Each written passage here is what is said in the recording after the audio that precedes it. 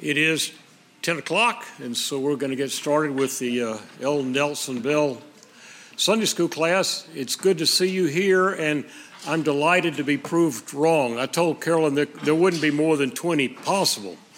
So you are the brave ones in spite of the cold, and it's great to see you here. And as I said last week, we've got a reason to look forward to coming here. We're going to make merry before the Lord. We've got something to celebrate in what Christ has done for us, regardless of the weather or whatever else is going on in the world around us.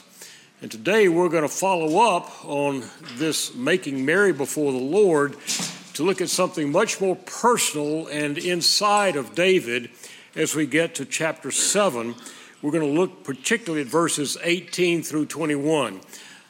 I'm going to be doing a summary of the whole chapter, and then we're going to focus on these particular verses and see what there is for us to learn from this description that we're given in Scripture. So before we do that, let's come to the Lord and ask for His guidance and His help in understanding this for our lives. Let's pray.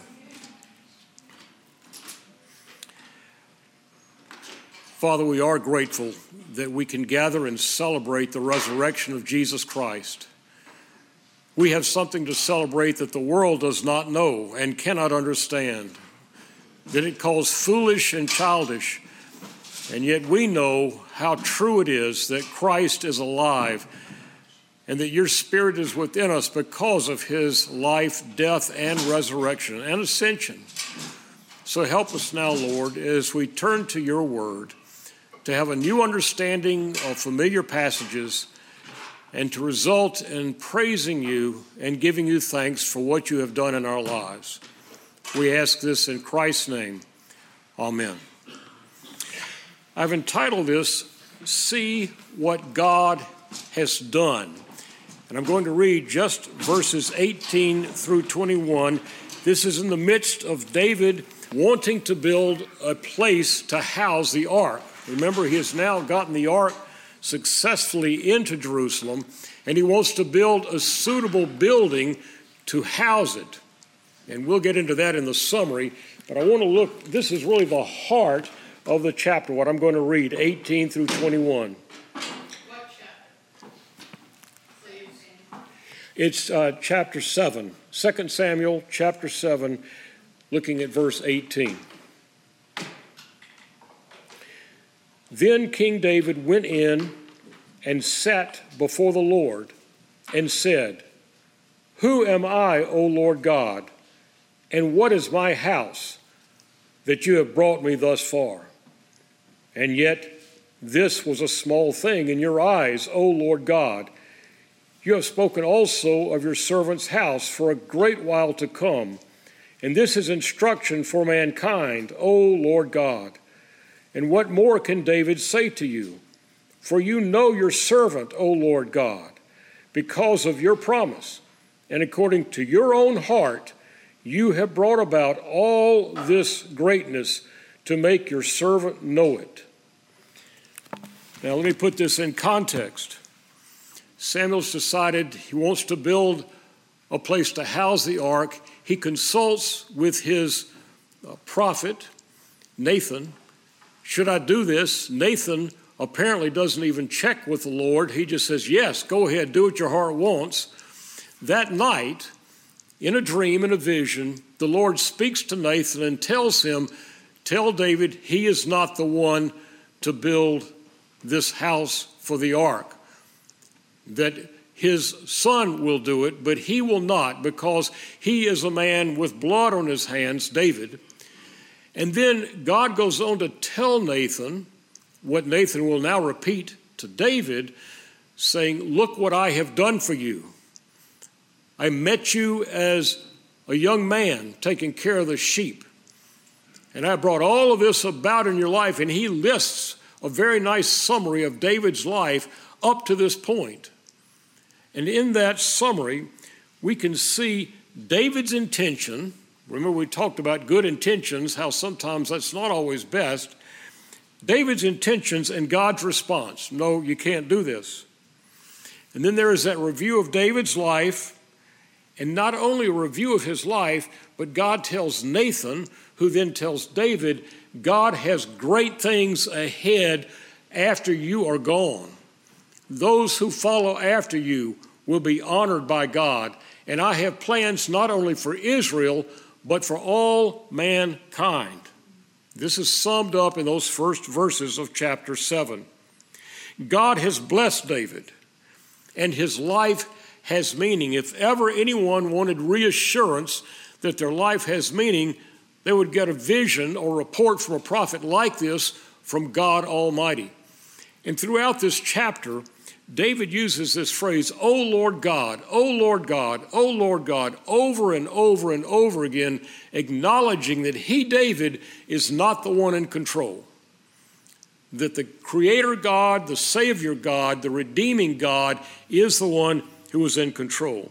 And so in verses 18 through 21, David is looking back on his life with God. Given what Nathan had told him, it causes David to reflect back on what has really happened in his life since he knew this God of Israel.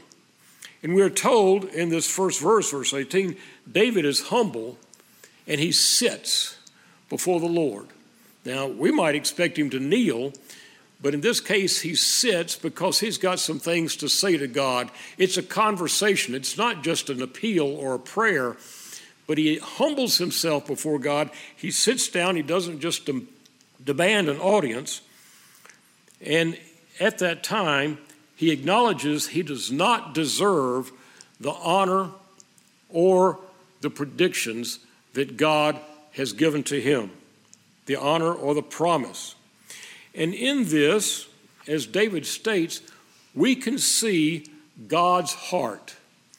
Now, people say, well, how do you know about God? Well, he's revealed himself to us. How has he revealed himself? Through his prophets and through his own son, Jesus Christ.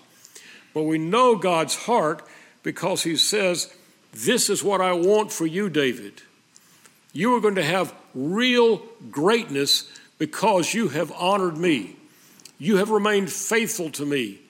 Now, he doesn't say that he's been perfect. He doesn't say that he's kept everything right. And as we continue to look at the life of David, we'll know that he does a lot of things worse than pretending to be a madman or deceiving the Philistines and slaughtering a bunch of people. David knows he is not worthy. But we see God's heart in his greatness for those who trust in him. That's who God is. He has greatness in store for those who trust in him. In that passage, we also see David's heart, in that as he hears this, he is humbled by it, and he confesses, I am not worthy. Lord, I don't deserve any of this that you have predicted for my future, and I certainly don't deserve your blessings now. I know that I have failed in many ways. I am a sinful man. You know me, God. You know my heart, and though I want to honor you, I am a sinful person. We see David's heart. We see God's heart. And then there's also a little phrase in here that is very curious. It's in verse 19. David is speaking to God. You have spoken also of your servant's house for a great while to come, not just his immediate descendant, and this is instruction for mankind. Now, I don't want to read too much into that, but I really believe that what David understands here is that the Messiah will come from his line. The Savior that was promised back in the Garden of Eden that would crush Satan's head and bring deliverance to God's people. David is part of that line, and there will be a line following him that will produce the Messiah, and then the whole world will know because of David's faithfulness. I think that's what that one little phrase is telling us. Salvation is through the Jewish people. There were many individuals that had interacted with God, had heard him speak, had gotten prophecies for him, but Abraham alone was called out by God, we know, and was told, I will make a great people out of you. And through the patriarchs, down to Moses, down to David, down to Jesus Christ, we see how that is fulfilled. From the very beginning, God is doing something great in the world, and he chose the Jewish people to bring that about. Now, the worst enemies that Jesus Christ had were not the Romans. They were the Jews, the Pharisees. And the largest number of early believers were the Jews themselves, Messianic Jews, Jews who believed that Jesus was their Lord and Savior. And then the greatest persecution that first came to the church was from the Jewish nation, because they felt those that believed Jesus was the Son of God were heretics, as Saul, whom we now know as Paul, once believed himself. This is instruction for all of mankind, what God is telling David. Now, given that background, like David, you and I do not deserve what God has given us. We really don't. And if you think you do, we need to have a chat. Just like David, our only response can be, Lord, I am unworthy. I am unworthy. You have brought me to a place I never thought I would be in my life. And I humble myself to you, and I'm grateful for it.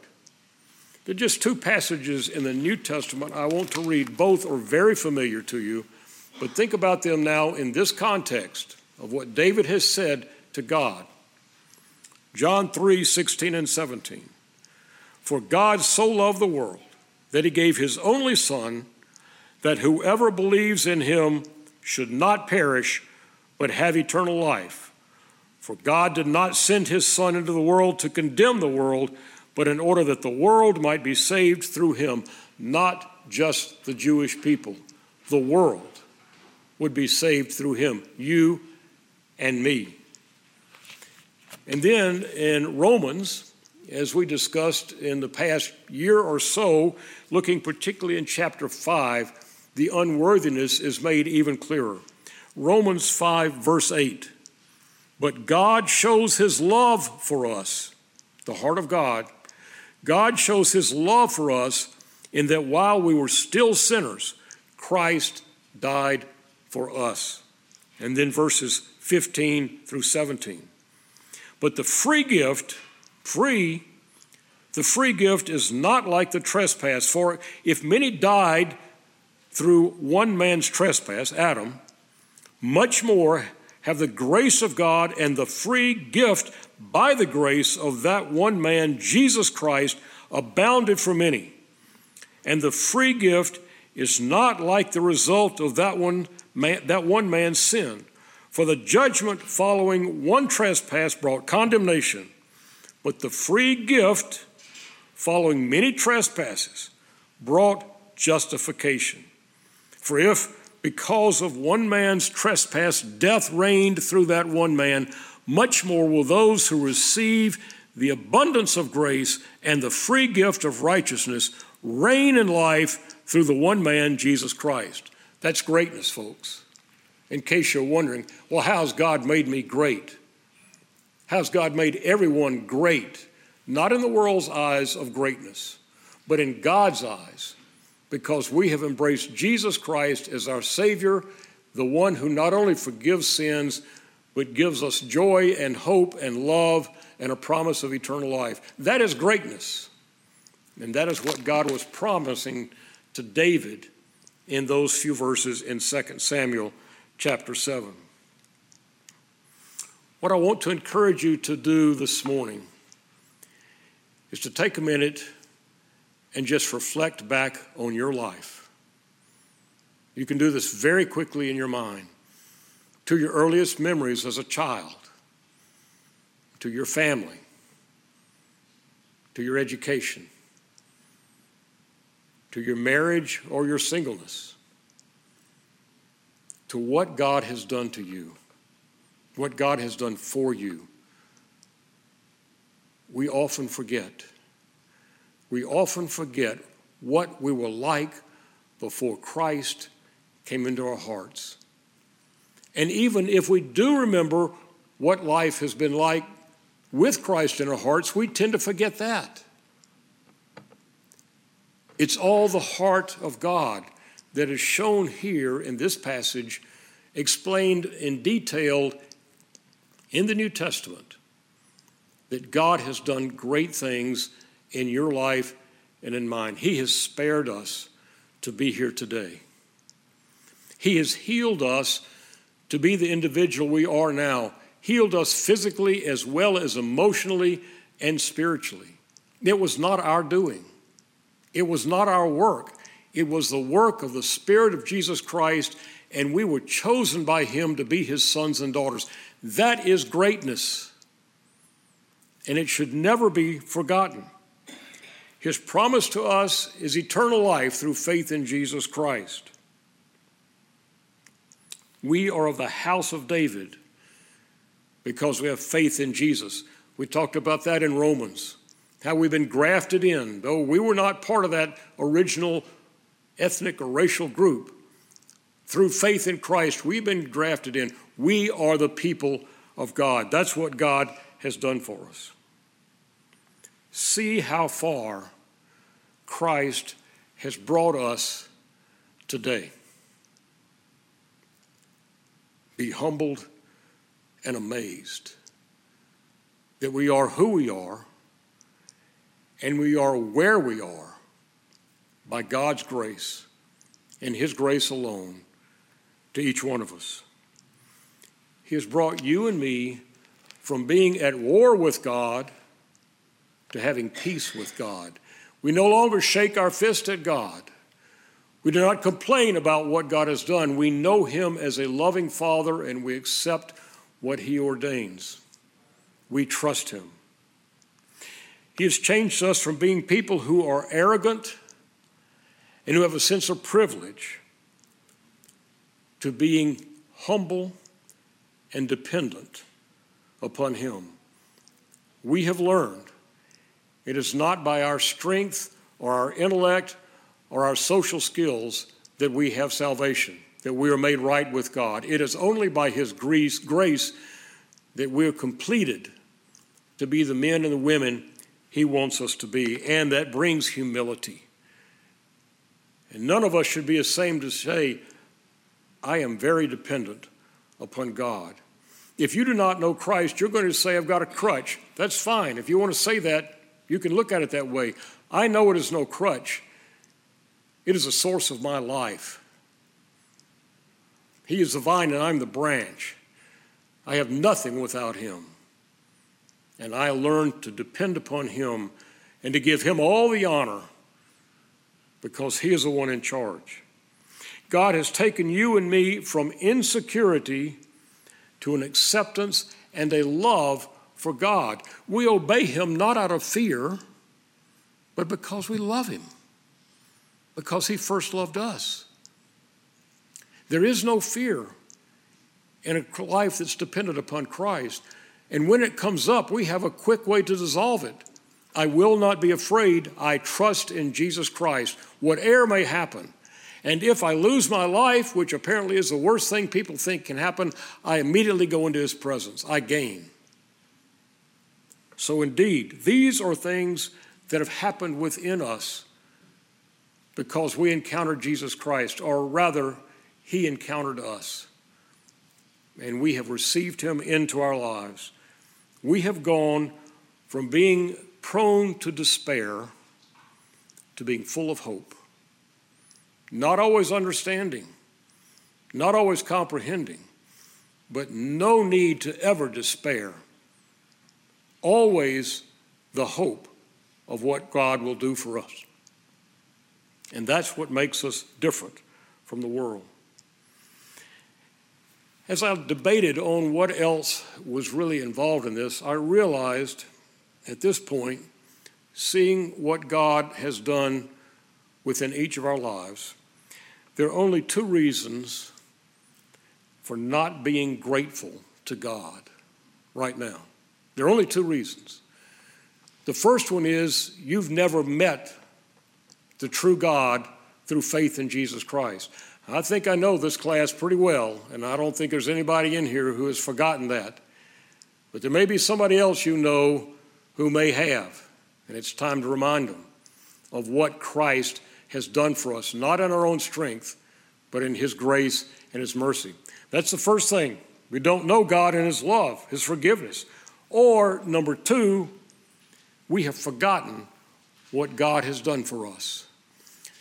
You and I can get so caught up in the events of the world, in our own personal lives, in the challenges that are within our families, that are within our community, that we forget what God has done for us. We begin to give in to fear. We begin to give in to doubt. We're tempted even at times to despair, and we have forgotten. If God has done all of this in our lives, for many of us over 50, 60, 70 years of knowing him and walking with him, he's got it. It's going to be all right. He's in control. Now, both of these can be changed.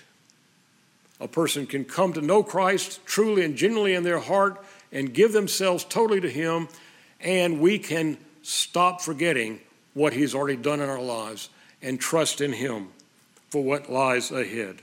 It can be changed. Never forget what God has done for you. And never forget there is much more ahead that he has promised he will do in this life and in the life after this one. Now, there were a lot of hymns that could go with this. And all of a sudden it hit me, why not let the words of David himself describe this? It's the 23rd Psalm, but it's set in a little bit different meter and language for the Psalter. The King of love, my shepherd is. The King of love, my shepherd is, whose goodness faileth never. I nothing lack if I am his, and he is mine forever. Where streams of living water flow, my ransomed soul he leadeth, and where the verdant pastures grow, with food celestial feedeth.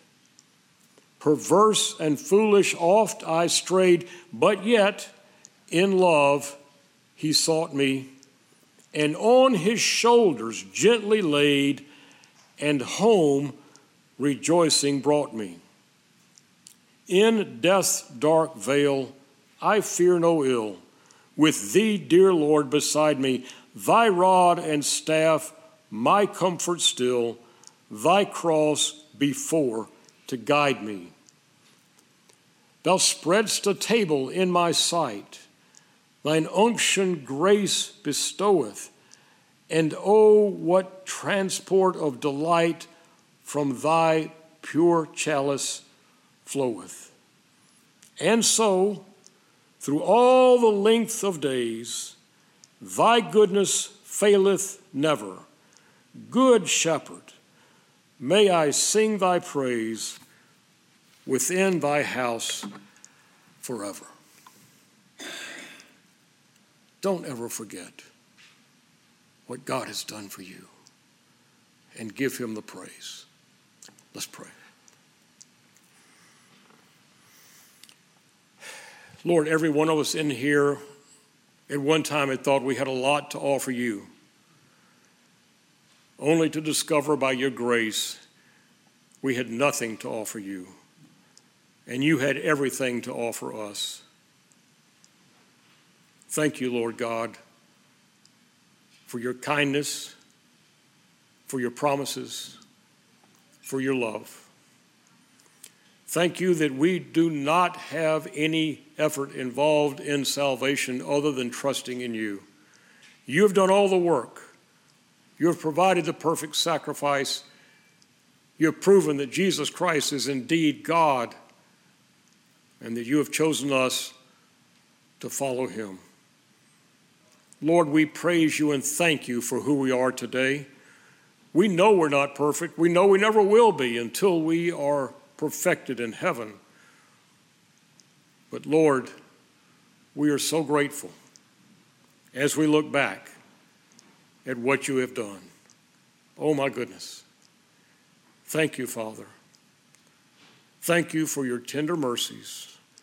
your patient forgiveness, your constant strength, and your everlasting love.